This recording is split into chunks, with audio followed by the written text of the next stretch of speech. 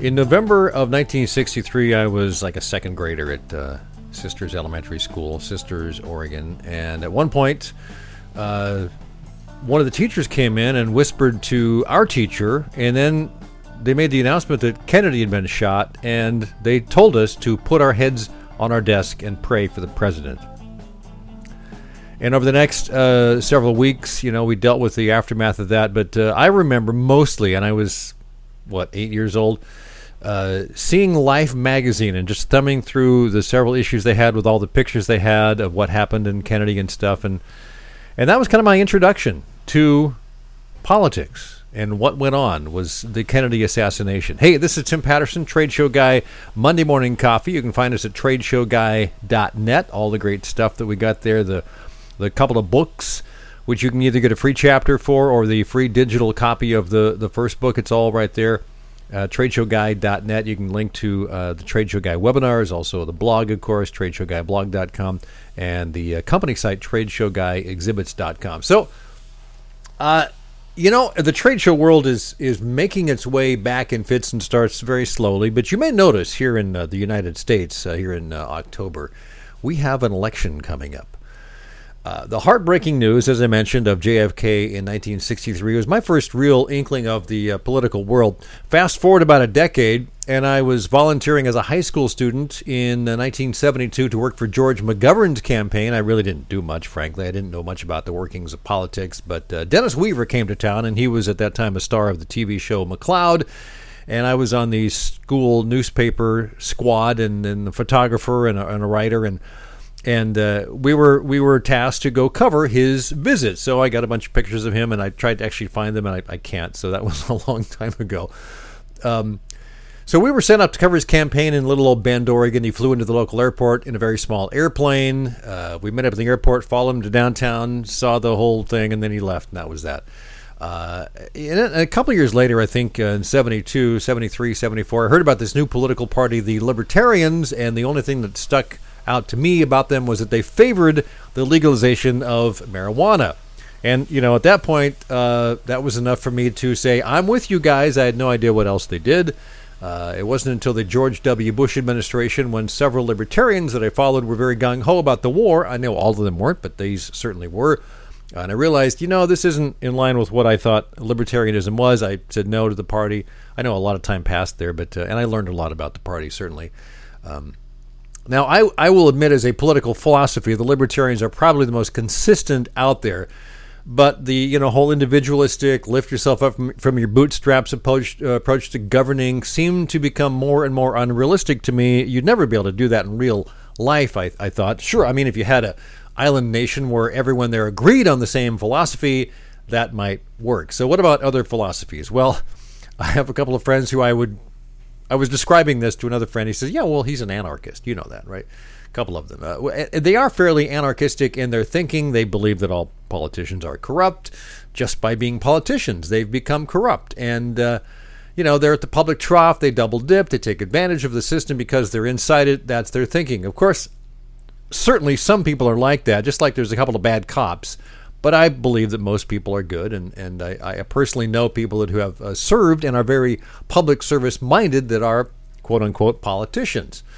But some of these anarchist people would love to tear it down and start all over again. My argument is, even if we were able to do that, we'd still end up with something similar to what we have now, which is an imperfect political system that's still better than most other forms of government in the world.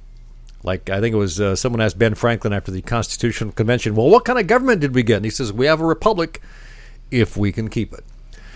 So after I left the Libertarians, I became registered independent for a long time, and I'm sure my outlook shifted a lot over the last 20 years by what I saw and what I read. The rich getting richer, the poor getting poorer, the middle class slowly vanishing and getting squeezed. Taxes are higher. Corporations paying a lot less taxes now than they did in the 60s, 70s, and so on. Frankly, I think if we want to support a government, I want it to be a compassionate government. And this is really kind of shorthand. I don't think we need to get into the weeds, but I'm okay with helping people, my tax dollars, that don't have education or family connection or social connections to do anything other than work low-income jobs. And I'm okay with my taxes going to there. I'd much rather taxes go to help those people who really need it rather than, big corporate tax cuts or the rich people who, frankly, in my view, don't need any more help. They've got enough. They got lobbyists. They got the tax laws written in their favor, on and on and on. This kind of comes around to what I'm trying to say is we each have a choice to make. We can choose to participate in the democratic process or not. And so how do we choose to do that? Well, mainly by voting. But how many people actually vote? Well, let's start with this. Every presidential election cycle, another 8 to 13 million people become eligible voters. The last time around in 2016, there were just a smidge over 250 million eligible voters. 138,847,000 people actually voted, which is barely over half, 55.5%. I think the highest ever was in the 60s when we had in the 60% of eligible voters. As an aside, I understand that in Australia, it's required to vote. You can get fined if you don't. And they have turnouts of, 95% or more. Should we do that in America? I don't know. Something for another discussion. And we know that a few thousand votes here and there in the presidential election can swing the election because of the Electoral College. Now, we can certainly argue the validity of the Electoral College and how it fits into the 21st century, but again, not at this time. I think the critical thing is that your vote does count. And it's really the one way where even the most uninvolved person can have a voice. It is your vote. More than your vote, though. Just moving a little bit beyond that. I think is finding a way to become involved if you believe that is important to you. That doesn't mean protesting, although to me that's a time-honored way of getting people's voices heard. Protesting is good, as long as it's done right. By the way, as another aside, a looter is not a protester. A vandal is not a protester. If they do that, they are not protesting. They are looting and they are vandalizing. Okay, I've said that before. Protesting really is as American as apple pie and baseball. Might mean getting involved with a local group that is fighting for what you believe in, giving money to causes you believe in, because money is really what moves the political world. That's important.